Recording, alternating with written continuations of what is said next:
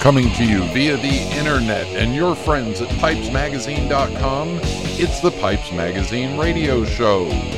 Drag me out of my hole for an hour a week? For this? How rude. Now, I invite you to sit back, relax, the smoking lamp is lit. Here's your host, Brian Levine. Welcome to the Pipes Magazine radio show. Yes, the sometimes irreverent, sometimes educational, but always entertaining weekly pipe smoking broadcast. And I am your host, Brian Levine, coming to you from the recording studio built here at my home office just outside of Charlotte, North Carolina. And remember, you must be of legal smoking age wherever you are in order to enjoy this fine show. There you go.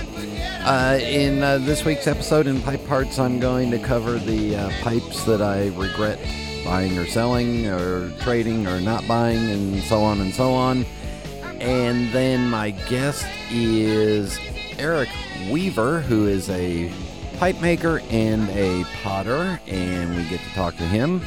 And then we'll also have music suggested by him by a pipe smoking friend of his, and mailbag and rant, all that coming up on this week's episode of the Pipes Magazine radio show. This past weekend was kind of fun. It was filled with pipe smoking meetings. One on Zoom, which I've been hanging out with the same basic group on Saturdays, and it's a small group, 10, 12, sometimes a little bigger, sometimes smaller.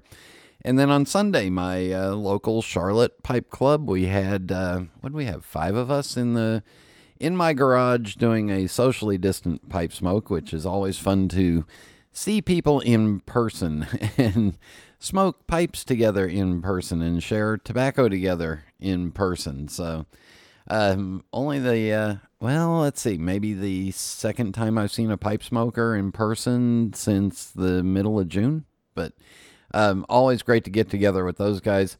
If your pipe club is not gathering, you may want to consider doing a socially distant pipe gathering in somebody's garage, and especially as this is August, September's right around the corner.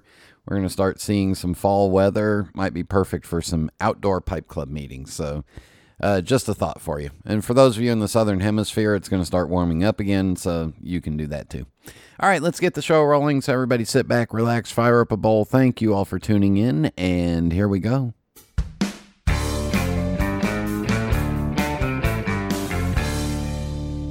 A Savinelli pipe is a testament to a long legacy, fortified by well-worn hands and destined to be enjoyed for generations.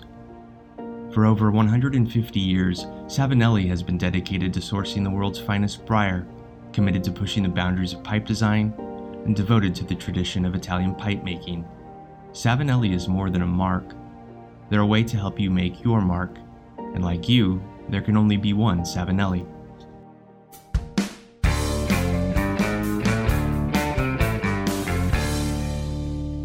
And we are back on the Pipes Magazine radio show and finishing up with the Ask the Experts questions. And remember, the last one that I asked them was, is there a pipe that they had that got rid of and regretted, or is there a pipe that they didn't buy and regretted? Well, I've got 2 different versions of that I want to add to it, because I really try not to regret getting rid of something or passing up a pipe.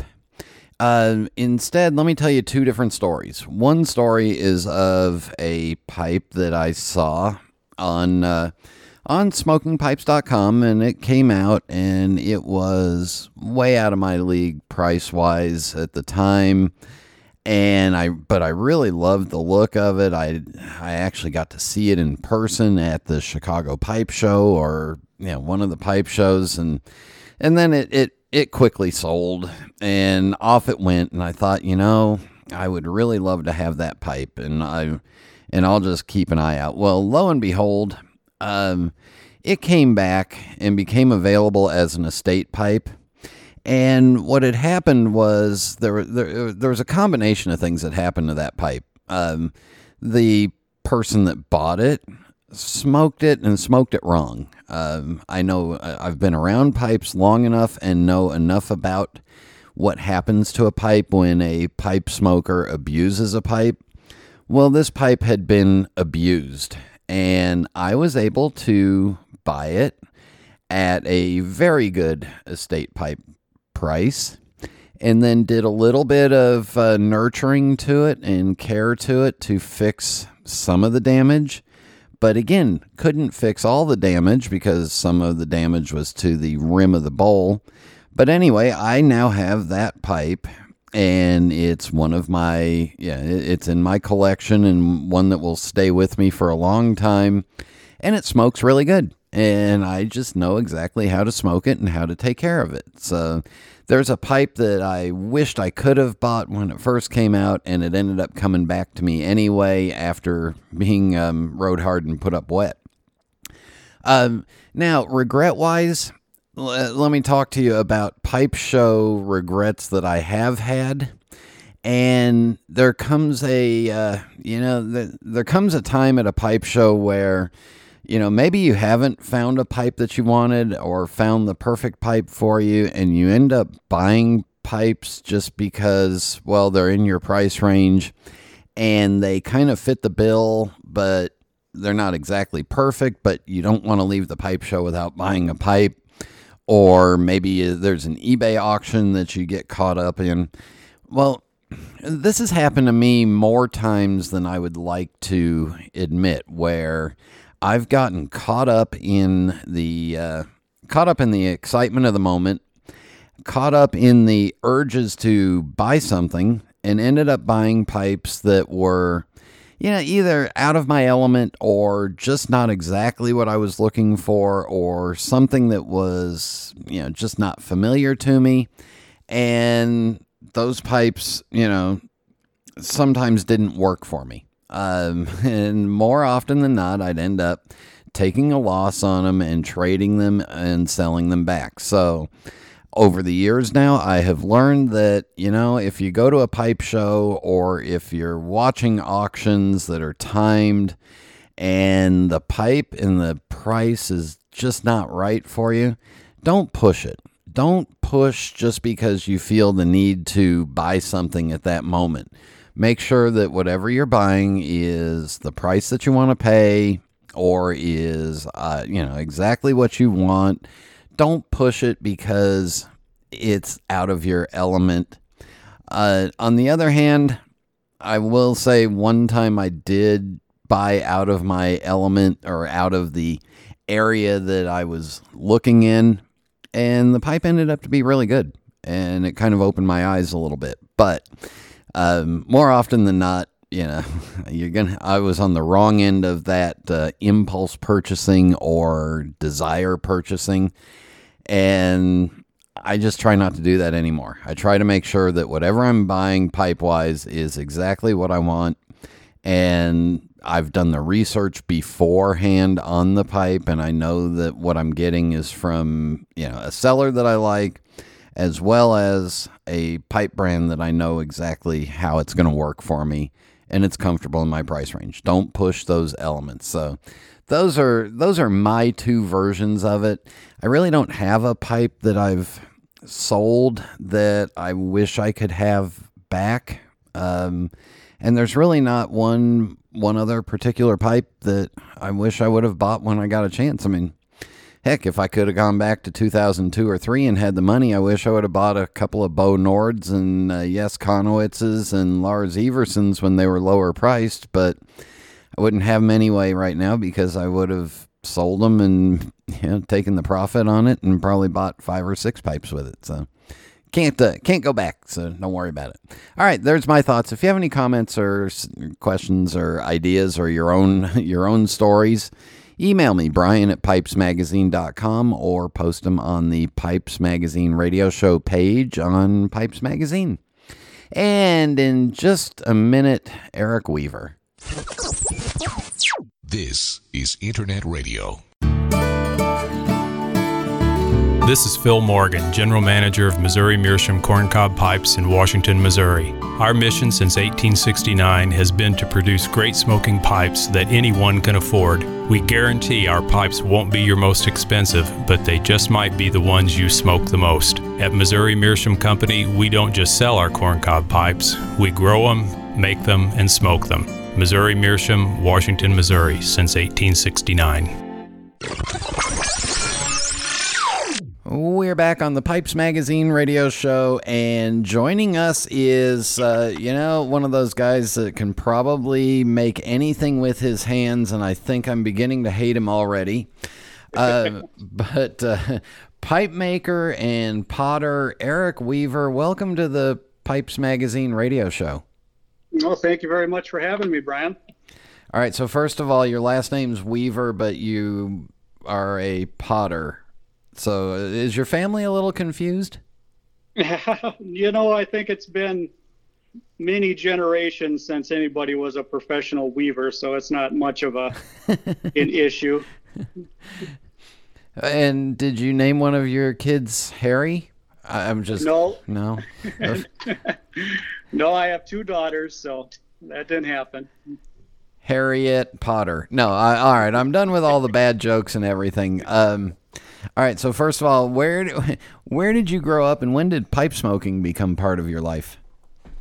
Well, I grew up in central Wisconsin, down in a little town called Spencer, pretty much right in the middle of the state. It's kind of mostly farm country.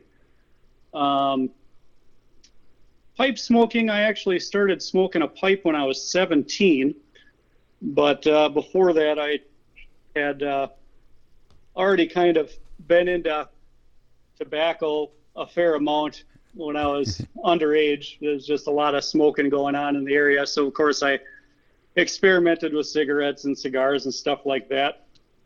But, so probably back in 99 or so, my grandfather died.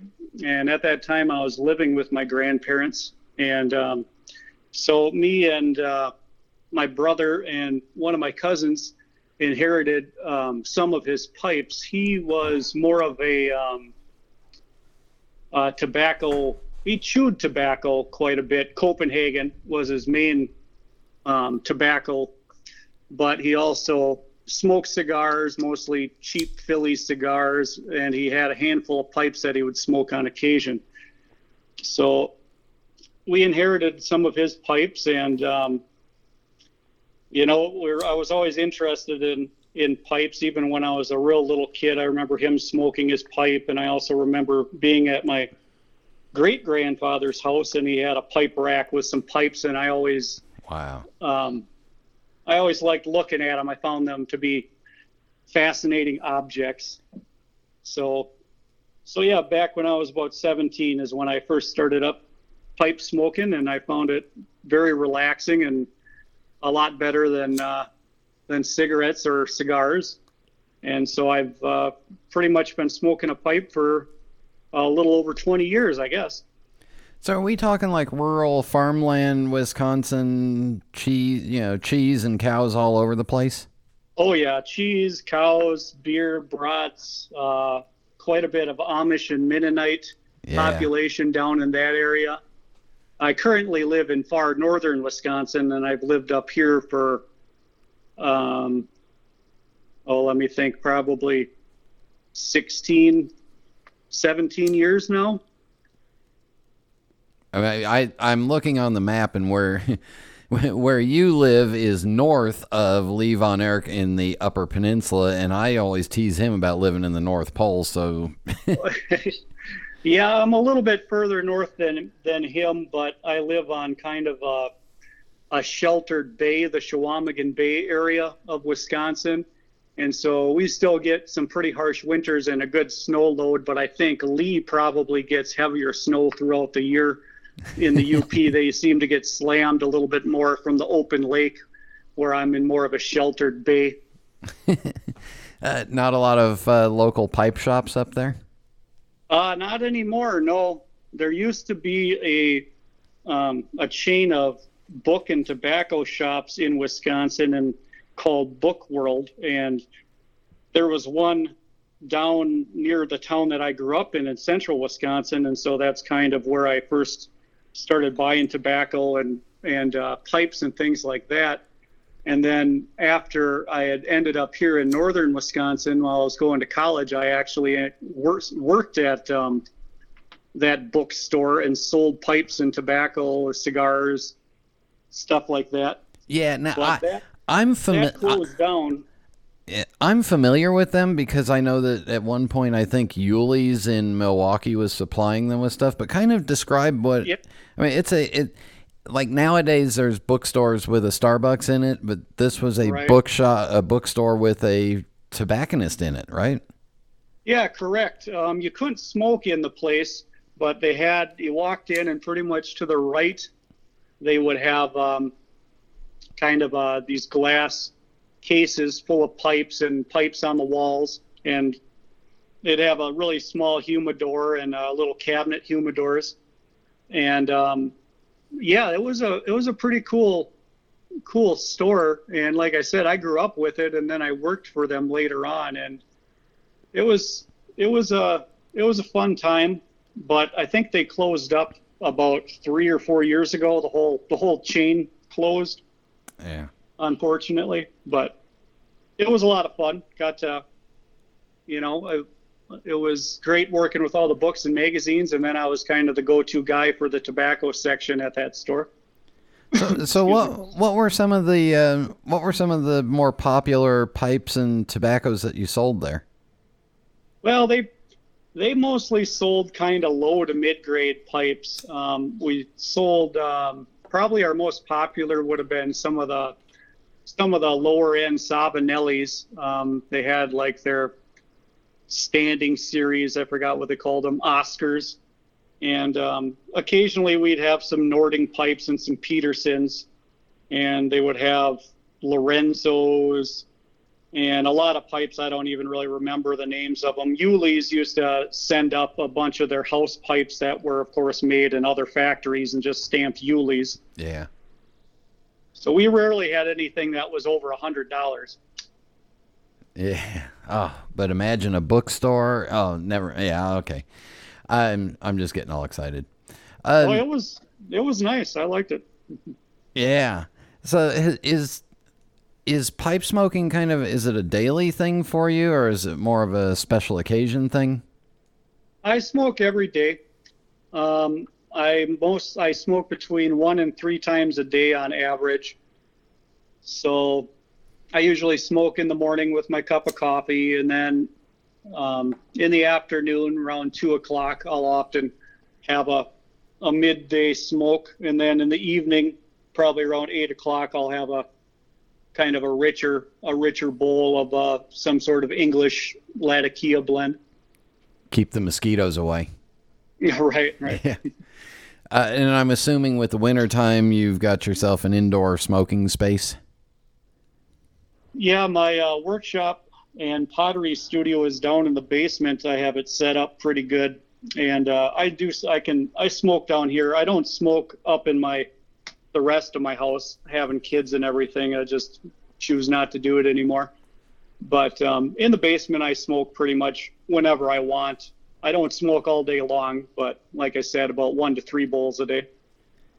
You can get rid of the kids. Yeah, not for at least another 10 or 12 years. Oh, okay, yeah. All right, so let's talk about the pottery. When did you start throwing? What do you call it? Throwing clay or whatever? Right. Yeah. Throwing pots. Well, I first started doing ceramics in high school, but that was more sculptural work. The art teacher there didn't really have a pottery background, but I really enjoyed that. I still do a lot of what you call hand building or sculptural work with clay, making kind of crazy masks and things that you could hang on the wall or outside or whatever. And then, so I always had an interest in that and art in general. When I was 21, I found myself living here in northern Wisconsin. I had kind of followed a girl up here who is now my wife, and decided to go back to school. And so I just kind of naturally gravitated towards the art department.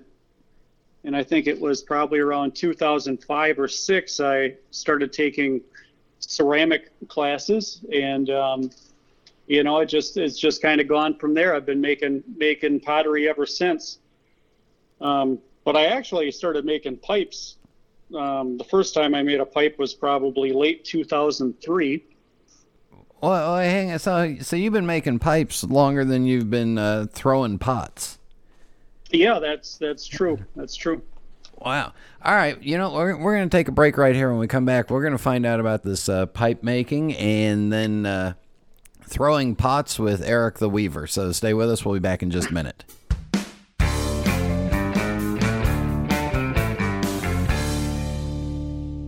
SmokingPipes.com has been my family's tradition for over 10 years.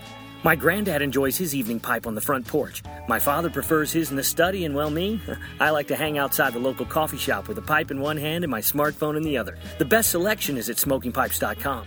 They always have the exact pipe I'm looking for. Savinelli, Peterson, Dunhill, and great stuff from dozens of top artisans around the world. Plus, they have over 70 tobacco brands with 750 blends to choose from. Lighters, tampers, tobacco jars, yep, they have that too. But the best part about SmokingPipes.com is that it's easy to order from my computer, tablet, or even my smartphone. And if Granddad has trouble with technology, he can always call them at 1-888-366-0345. I heard that. Do you think I'm deaf? I'm the one who told you about SmokingPipes.com, and I had a smartphone before you. You kids today, blah, blah. SmokingPipes.com. Make it your family tradition.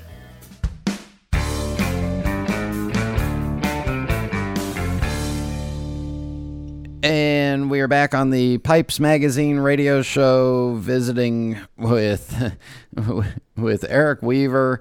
All right, so you decided to start making pipes back in 2003. I mean, that's kind of an advanced. You're kind of ahead of the grade there with a lot of the newer pipe makers. Yeah, I've been making pipes for quite a long time. I mean, not in mass quantities. It was kind of more of a hobby. I'd been interested in it for quite a while, mostly because I couldn't afford, and I still can't really afford a lot of the pipes I'm drawn to. And I think it was around late 2003. I was in the Twin Cities area. I lived there for about a year before I moved up north here. And my girlfriend at the time, now my wife, I was talking about seeing a carve your own pipe kit at a little smoke shop in Lilydale, Minnesota, that was owned by a guy named Frank Storm at the time. And so she bought it for me. I think it was for a birthday present. And so that was the first pipe that I made. I got that and just kind of started carving away at it with a whittling knife and some files and a hacksaw, and and it's just kind of growing from there. So after you murdered that block of wood, did you have you worked with other pipe makers, or did you just figure it out on your own?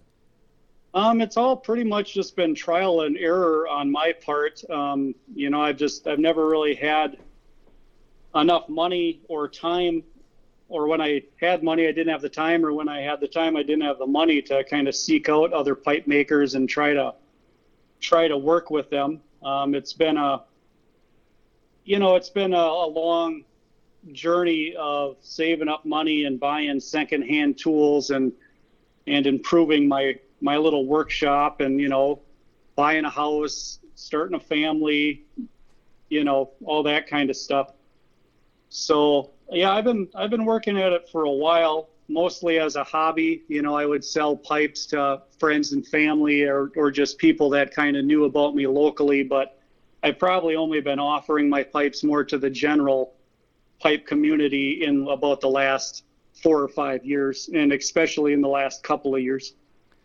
From a pipe making standpoint, who or what pipes are kind of your influences? Oh man, that's hard to say. I mean, in the early days, I mean, I would say I'm influenced by everybody, but I don't really try to copy anybody. My biggest connection to the pipe community, especially early on, was through books and magazines.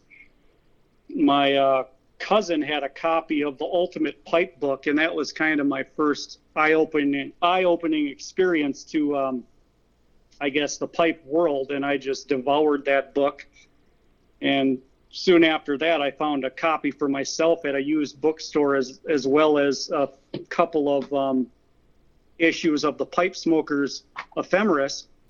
And you know, I've just read every scrap of information that I could find since then in books or magazines, Pipes and Tobacco magazines. I have the entire collection, and I've read them all several times. You know, there's just so many great pipe carvers. They're all so inspiring. I was really drawn to Levon Erk's work early on, and back in, I think it was 2008, some buddies of mine took me for my bachelor weekend. We kicked it off by going to Rich Lewis's shop in Minneapolis. Oh boy. And that was awesome. He was kind enough to let us come and hang out and have a smoke, and he was just kind of working on some stuff. It wasn't like a apprenticeship or a teaching kind of thing, but he showed me kind of the stuff he was working on. We talked about pipes a little bit, and so that made a pretty big impression on me. Just, he's probably the only other pipe maker I've ever met in person, and I'm really grateful for that experience. I was able to go back about a year later in 2009 and hang out with him again for an afternoon. And yeah, so there's a lot of influences. I mean, I do a lot of freehand stuff, but I also do classics. I appreciate the full spectrum. I'm really blown away by like Tokatami's work for sure, and all the Danes, but I also really love a nice classic Lavat or billiard. And yeah, I mean, the Italians have their own spin on things, so I try to just kind of absorb everything and kind of have it in my subconscious when I'm working on something. Now, pipe making has never been your full-time earnings source of income, right? No. For the last 10 years, I've been working for a company that would fix and restore log buildings, like log cabins. And so that's what I've been doing for the last decade. That paid the bills and allowed me to support a family. And I would have the winters off. So during the winter is when I would focus on pipe making and pottery making. But I'm no longer doing that job. So right now I'm trying to just keep improving as a pipe maker and a potter, and get my work out there more and make more connections in the pipe community. And it's been pretty mind-blowing up until just a couple of years ago. Like I said, my only real information about the pipe community as a whole was through these old issues of Pipes and Tobacco magazine and the Pipe Smokers Ephemeris and things like that. So yeah, I want to back up and ask you about the log cabin thing for just Sure. just because I don't know anybody that's ever, all I can think of is, Abraham Lincoln or Daniel Boone building their own. Yeah. So I'm assuming that these are, actual timber log cabins, and some of them get pretty big, but what if an angry badger got at some of the logs, would you have to go in there and replace a new log or something? Yeah, exactly. We would, I've worked on everything from a little deer shack in the middle of woodtick country to big log mansions that are built in suburbs of some of the bigger cities in the Midwest. And what we would basically do is we'd go in, and if there was rotten logs, you use a chainsaw and you cut out the rotten log. either all the way, or maybe you'd only go about halfway deep into the log and break it out, and then basically custom fit a new log to be put in its place. And yeah, it was good work. It was a lot of fun, but kind of hard on the body, and I've been looking to get out of it. And my kids are getting older, and I don't really want to travel around as much anymore, so now I'm just trying to focus on doing my own thing. Now, were you using heavy machinery to move these logs, or was it, 4 lumberjacks from northern Wisconsin just humping the logs on their back? Mostly 4 lumberjacks. Occasionally we'd be able to get like a little truck crane or something, but usually the areas that we would work in were pretty remote, and sometimes we would have to barge logs over if it was a remote cabin on some sort of private island and things like that. Wow. And then you basically haul them in, and a lot of grunt work, a lot of sweat. Yeah. Okay, so never mind. Throwing pots sounds a whole lot easier now. Yeah, I prefer to work on lightweight projects these days if possible. All right, you gotta educate me. I'm fascinated with pottery. I think we here in the Carolinas we've got tons of red clay, so of course there's a lot of potters around. But oh yeah, North Carolina is a big area for pottery. Yeah, kind of take us through the basics of. Give us the 5-minute education on what all it takes to make something. Well, a lot of practice, first of all, and you basically take the clay and you work it into you knead it kind of like bread dough, and get all the air pockets worked out of it. You call that wedging. Then you put that clay on the spinning wheel and center it. And then you basically use your hands to kind of pinch the clay, and what you call throwing. You throw it up and get a cylinder of whatever height you want built, and from there you form it into the shape that you want. After that's done, you have to let it dry for about a day, and then you put it back on the wheel upside down and you trim it, much like a lathe, except for on a vertical instead of a horizontal. You trim the bottom of the pot and you make a nice little foot ring. You kind of just cut off the excess clay, and then you let it dry again for a few days or a week or however long you want to. And then you have to fire it in a kiln of some sort to about 8 to 1800 degrees, and that's called the bisque firing, and that just hardens the clay. From there, you would apply different glazes, which are made out of all kinds of different minerals depending on the colors and effects that you want.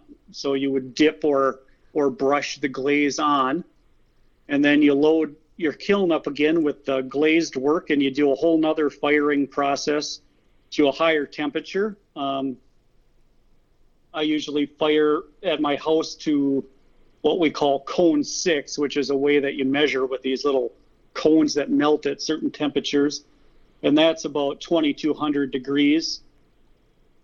And then if you're doing wood firing, which I also do, then you would fire up to about 2500 degrees until the pots are completely finished and ready to be sold.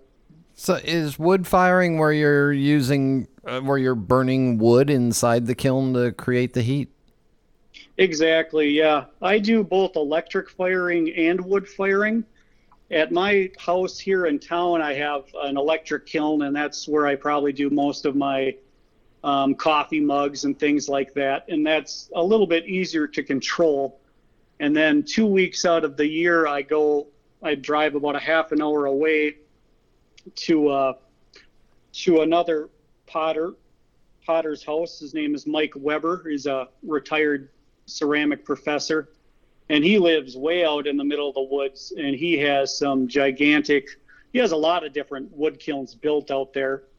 but we have a big 25-foot long Japanese style Anagama kiln that is all fired by wood. And during that 2-week time, we throw all the pots, we glaze them, we have to cut all the wood, stack all the wood, load the kiln, and then we fire it for about 3 to 4 days, 24 hours a day, until we get up to the right temperature and decide that it is done. And so that's a lot of fun. My heart's really in wood firing. I hope to hopefully someday build my own wood kiln, but right now I pretty much do all my wood firing during that 2 weeks of the year. So you've got to work that fire for a couple of days, 24 hours a day to get it up to the temperature. Correct, yeah. And it takes a community, especially with a kiln that size. You need a minimum of probably 8 people, 9 people, and it helps if you have more like 15, because you break it down into shifts. You have morning shift or day shift, and then swing shift and night shift. So it's being stoked with wood pretty much about once a minute to once every 2 minutes. Wow. Yeah. Is there a lot of beer drinking and brats being eaten during this? Yeah, a lot of beer drinking. We actually, during that time, we don't eat a lot of brats because we're all camping. We're all out there camping in tents, and it's there's a lot of black bear and different animals out there. So we try not to cook a lot of meat over the fire because that really draws them in. So I pretty much survive on eggs and cheese and Leinenkugel's beer when I'm out there. So it could almost sound like this is an excuse for a bunch of guys to go outside, or people to go outside and camp out for a couple weeks.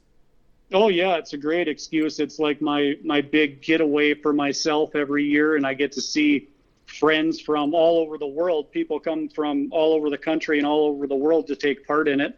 Wow. And it's pretty crazy. I mean, one year I remember we did it, and I was sitting there looking around, and here I was stoking this Japanese style wood kiln with an ear, nose, and throat doctor from Chile, and some sort of a lawyer from Nigeria. And and of course there's people from all over the states, the Midwest and New York, and we've had some people from Japan come over.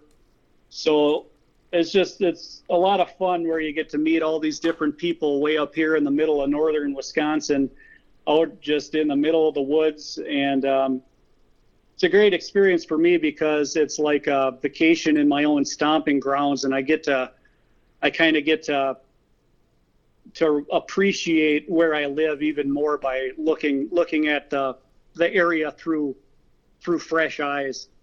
And I would guess all these people coming from different areas would bring different cultural influences and different styles to what they're making, and you get to see that too.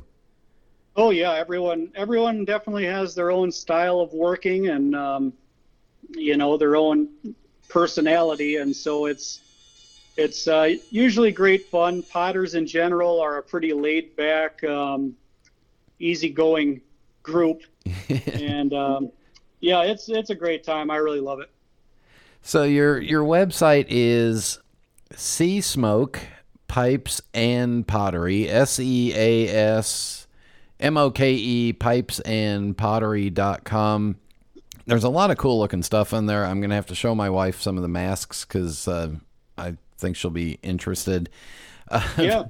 And then there's pipes on there too, and your pipe prices, at the time we're recording this, you've only got one available, but it's all handmade and it's $175. So you're keeping your pipes in the popular pricing. Yeah, my pipes I generally at this point pretty much ask about $125 to $225 for. I mean, of course I'd like to get more, who wouldn't, but I'm kind of I'm not very well known, even though I have been making pipes for a long time. It's been on such a a small level of production, and people just don't know about me. So that's where I'm comfortable for price selling at this point. I personally can't really afford anything above that myself, so that's kind of all factored into my prices. Well, I found you on Instagram, so it's Sea Smoke Pipes and Pottery on Instagram. And now the pottery and the pipes is your full-time thing, so we got to keep you busy. So everybody check out his website. Well, yeah, any support would be appreciated. I was quite surprised when you sent me the message, and very flattered. So thank you very much for that, Brian.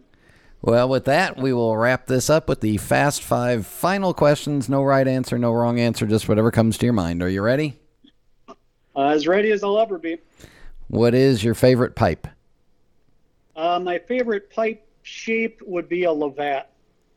And what is your favorite tobacco? In the morning, I smoke Virginias. In the evening, I like a pretty stout Latakia blend. Yeah, you're one of those people that I hate that can smoke all kinds of stuff. Yeah, I like the full spectrum of things. I like options. What is your favorite drink? Well, for beer, it's Leinenkugel's Original, but otherwise, I mostly just drink coffee and water. When it's time to relax, do you prefer a book, a movie, or music? I guess if I could only take one, it would probably be music. And then finally, do you have a favorite pipe smoking related memory that we haven't talked about? Well, one memory that I really like thinking about is one Thanksgiving, my dad came up here to visit, and me and my dad are kind of really big on going to auctions and estate sales and, finding different junk and things like that. And so we drove a ways to this antique store, and we went in there, and it was one of these old timer antique stores where everything was really reasonable. And we went in there, and there's this whole big rack of pipes. And we started looking at that, and my dad found a couple, and then I noticed that the older gentleman that owned the place was sitting at his counter looking at some more pipes. And so I walked over there, and I bought all the pipes he was looking at, including a Dunhill from like 1930 something. And I even bought the magnifying glass right out of his hand that he was looking at it with. So I always get a kick out of finding estate pipes, especially at antique stores, which is becoming harder and harder to find all the time. Eric Weaver, the potter and pipe maker, thank you very much for joining us. Well, thank you very much for having me, Brian. I'm a big fan of the show, and the pipe smoking community has been great. You can also find me on YouTube. I have a YouTube channel. I'm a member of the YouTube pipe community, and that's a good place to see what I'm up to. We'll be back in just a minute. Being at the forefront of craft tobacco production for over 20 years, we've been involved in some rather interesting projects at Cornell & Deal. From the Cellar Series to the Small Batch Project, we're extremely proud of how far we've come. So moving forward, we wanted to take it back to basics, and that's what the Burley Flake series is all about. Burley is an underrated varietal, but there is a ton of nuance there. Using various condimental tobaccos to accentuate different aspects of the air-cured leaf, each blend in this series is intended to showcase different individual subtleties inherent to Burley. It's a simple concept, one that I think really speaks to the essence of what we do at C&D as a crew of folks who just love tobacco. It's also really good. Cornell & Deal's Burley Flakes series, wherever fine tobaccos are sold. This is Internet Radio. And we are back to see Eric's YouTube channel. It is Sea Smoke Pipes, SeaSmokepipes.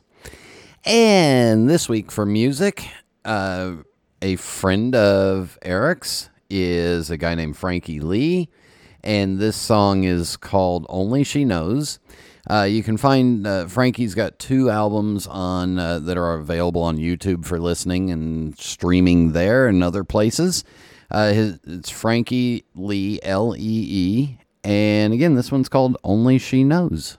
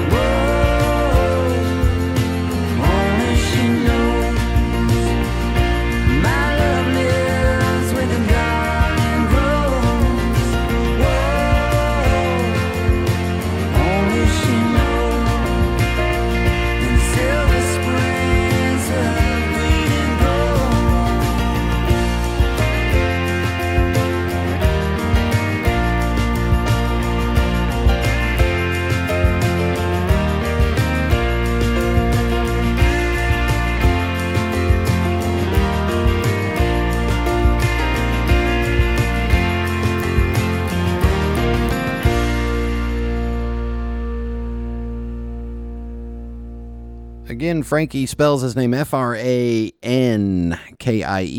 last name Lee, Lee. Check him out. Daddy has an email. In the mailbag, and remember, comments or questions, email me directly, Brian@PipesMagazine.com, or go to PipesMagazine.com. Post it right there under the radio show page, just like these fine folks did, including Renfield, who said regarding last week's show, once again, a great show. This week we are transported to Serbia for a pleasant chat with Milos, Mike. You never know what's coming, but you do know it will be time well spent. Thanks again, Brian, for your hard work. The Pipes Magazine radio show is a genuine enhancement to our shared hobby. Well, thank you very much for all those kind words, and I really enjoyed getting to talk to Mike. I mean, just talented and passionate about what he's doing. And then Dino says, this was a very wide-ranging and interesting conversation with Milos. Wonderful European aspect. It's enlightening to get that perspective and understand that we are not alone in our travails in pursuing our pipe smoking interests. And it points to a global brother and sisterhood of the briar. The song was, as you said, fun. Rest in peace to your mouse. Thanks for another always entertaining show. You are welcome, Dino. I'll say I'm still the new mouse I'm getting used to. The new keyboard, not so much-o. Anyway, and then Mark Friedman wrote this a while back. He says, I've been enjoying your podcast very much. They are most informative and entertaining. I'm still learning new stuff about the pipe smoking hobby from you and your guests. And even though I've been a pipe smoker since the mid-1970s, I worked for 10 years as a Saturday part-timer at the Briary here in Birmingham. Hope you enjoyed your visit here with Skip Elliott and company a few years ago. Anyway, thank you very much for all that. Yeah, and so let me say this real quick. To those of you that are newer in the world of pipe smoking, I've been at it for 20-something years, and I'm still learning new stuff. Still doing it. So keep at it. It's an evolving thing. And then finally in the mailbag, Luis from Portugal, who I owe an email to. So Luis, when you hear this, I apologize. He writes, and again, he was the original inspiration for the 7 questions. I modified them just slightly, but he writes, here's his observations regarding the series from the 7 Samurai. He said, 1, I'm with the ones that think that more wood equals cooler smoke, but damn, my corn cobs are so cool to smoke too. So there you go. So he likes a longer pipe, but his corn cobs do well too. And the corn cob, the Missouri Meerschaum, it just breathes real well. So he says on the second one, I have 2 pipes with horn stem, and I can tell you no smell or taste of anything but the tobacco. The stems are a bit sensitive. They tend to get tooth marks faster than acrylic, but then I hold the pipes between my teeth, so that's it. So he doesn't mind the horn. He loved the differences of opinion regarding the pipe proper to smoke flakes. For him, it's taller and thinner bowls are the best. Oil-cured pipes, I agree that the effect fades out with age. And then he said, I guess older, more experienced pipe smokers tend to like bigger pipes, overall size and chamber dimensions, but I love the chubby ones from the Italian carvers. And I'll add into this that, I know a handful of older, more experienced pipe smokers that are going to smaller and smaller pipes. And it's for comfort and for time. So it's not so much that if you get older, you just want them to get bigger. And then he says, I prefer the bowls natural, with no coating, and work to build the cake. I still can't get the tobacco to go all the way down, though. There's always some moisture that keeps me from going all the way to the bottom and fill those parts with a proper cake. Any ideas? And I said, no. I don't have any ideas, because I very rarely build a cake on the bottom of the bowl. I sometimes build a char, but I don't really get a cake built on the bottom of my bowl the way I hear some of these people that talk about it. Regarding moisture at the bottom of the bowl, well, I just use a pipe cleaner during the smoke to try to pull it out. And that's the only thing that I can really say. Anyway, and then he suggested a discussion of calabashes and reverse calabashes. And I think I'll save that for the next Ask the Pipe Maker so that Jeff and I can pontificate on the idea of the reverse calabash and the calabash bowl. All right, again, comments, questions, email me, Brian at PipesMagazine.com, or go to PipesMagazine.com and post them right there on the radio show page. And in just a moment, rant time.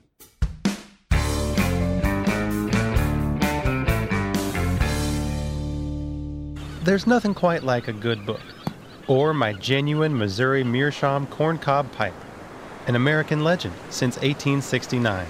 It's the coolest, smoothest pipe I've ever owned. See for yourself at corncobpipe.com.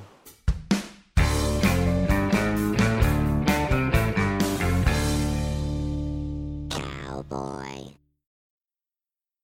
Cowboy.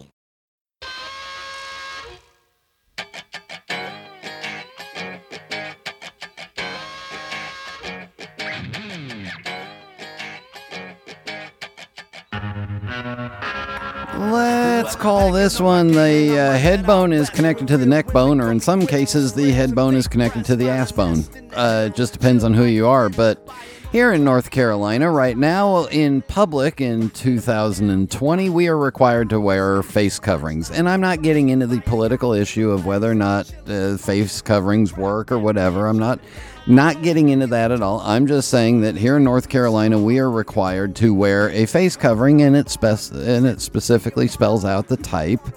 You know, a 2-layer cloth mask, whatever you want to call it, face covering when in public, and it must cover our mouth and our nose. But apparently, some people do not understand that the nose also is connected to the lungs. And here's how breath works. Air goes in through your mouth or your nose, goes into your lungs, and comes back out through your mouth or your nose. But apparently some people think it's okay to just have the mask covering their mouth. And they don't understand that, that the air comes out of the nose too. So apparently people don't understand how to wear a mask. And here in North Carolina, it's become a bit of a problem with people in stores having to specify it must cover your nose and your mouth, and you have to keep it on all the time. You know what? I realize it may not be the most convenient thing, but it's what it is, and we have to do it if we want to go out. And it has to cover your nose because your nose is connected to your lungs just the same way your mouth is connected to your lungs. And we as pipe smokers know that because if you can do the retrohale through your nose, you get completely different flavors and a different experience. And sometimes you might accidentally inhale and get it into your lungs. But anyway, just a reminder to everybody that your nose is connected to your lungs, okay? Just spell that out for everybody. And your ears are kind of connected to your nose and so on and so on. So I'm just saying, all right? Cover everything up. Do what you're supposed to do based off your local laws. All right, enough of that. Really, I promise. Thank you to Eric Weaver, the Potter, for joining me. Thank you all for tuning in, and until next time. Until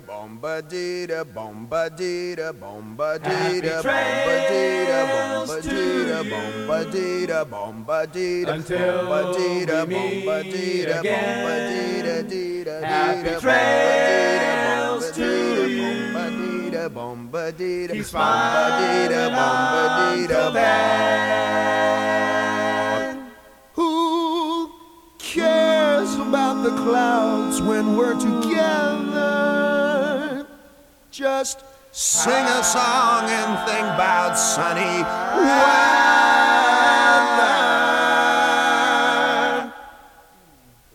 Happy trails to you till we meet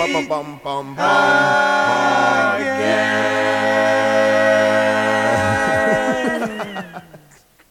That is the best hour-long nap of the week.